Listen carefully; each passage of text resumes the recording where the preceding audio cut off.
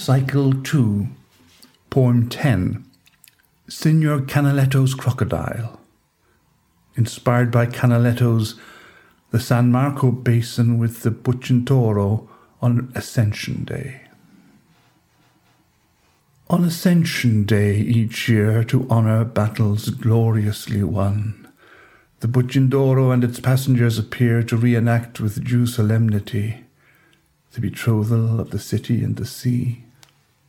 Beyond the gilded helm the wedding ring is cast. The deed is done.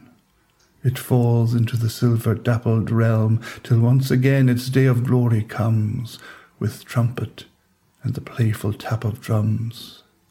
On the evening of the holy festival, fortune's gratified inheritors bask with studied nonchalance, till the water stirs and I move, discreetly sculptural, with an amiable glance at the bemused paralysis induced by my lazy withdrawal from view.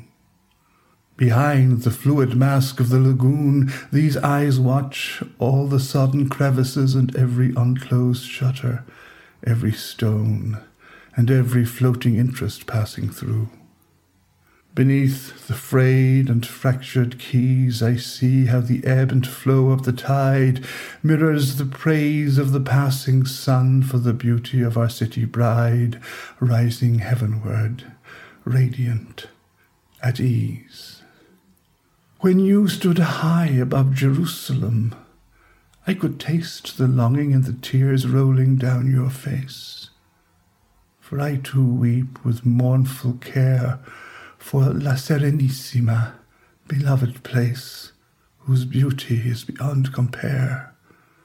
I weep amid the howls and jeers, the wounds of shame and bitter circumstance, as public harmony allows no reference to my place in history or my name.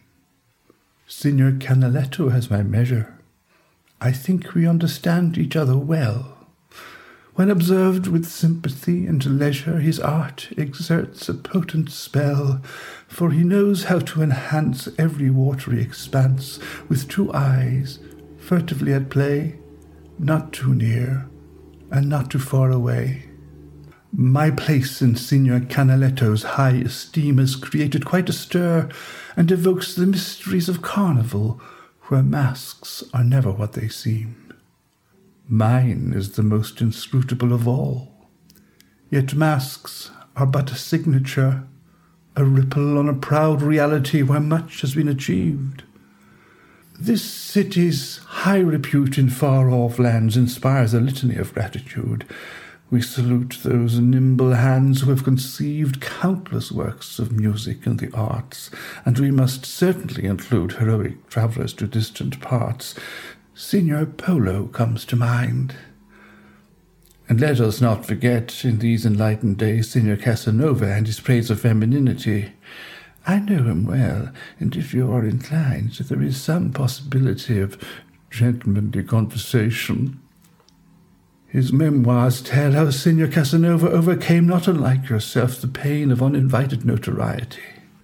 He admires your reputation with our older families whose children can be carried off by plagues and other tragedies, imperiling the future of the line. They pray with heartfelt piety for you to bless their married state with the joyful sign of fruitfulness, well above what is required. And yet, though much to be desired, without due vigilance, fecundity is sure to dissipate the family inheritance.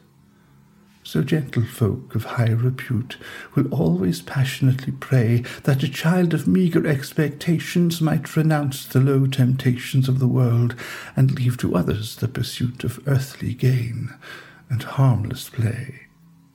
I watch their delicate design unfolding like a pirouette, as with serene and smiling etiquette they eat and drink your bread and wine.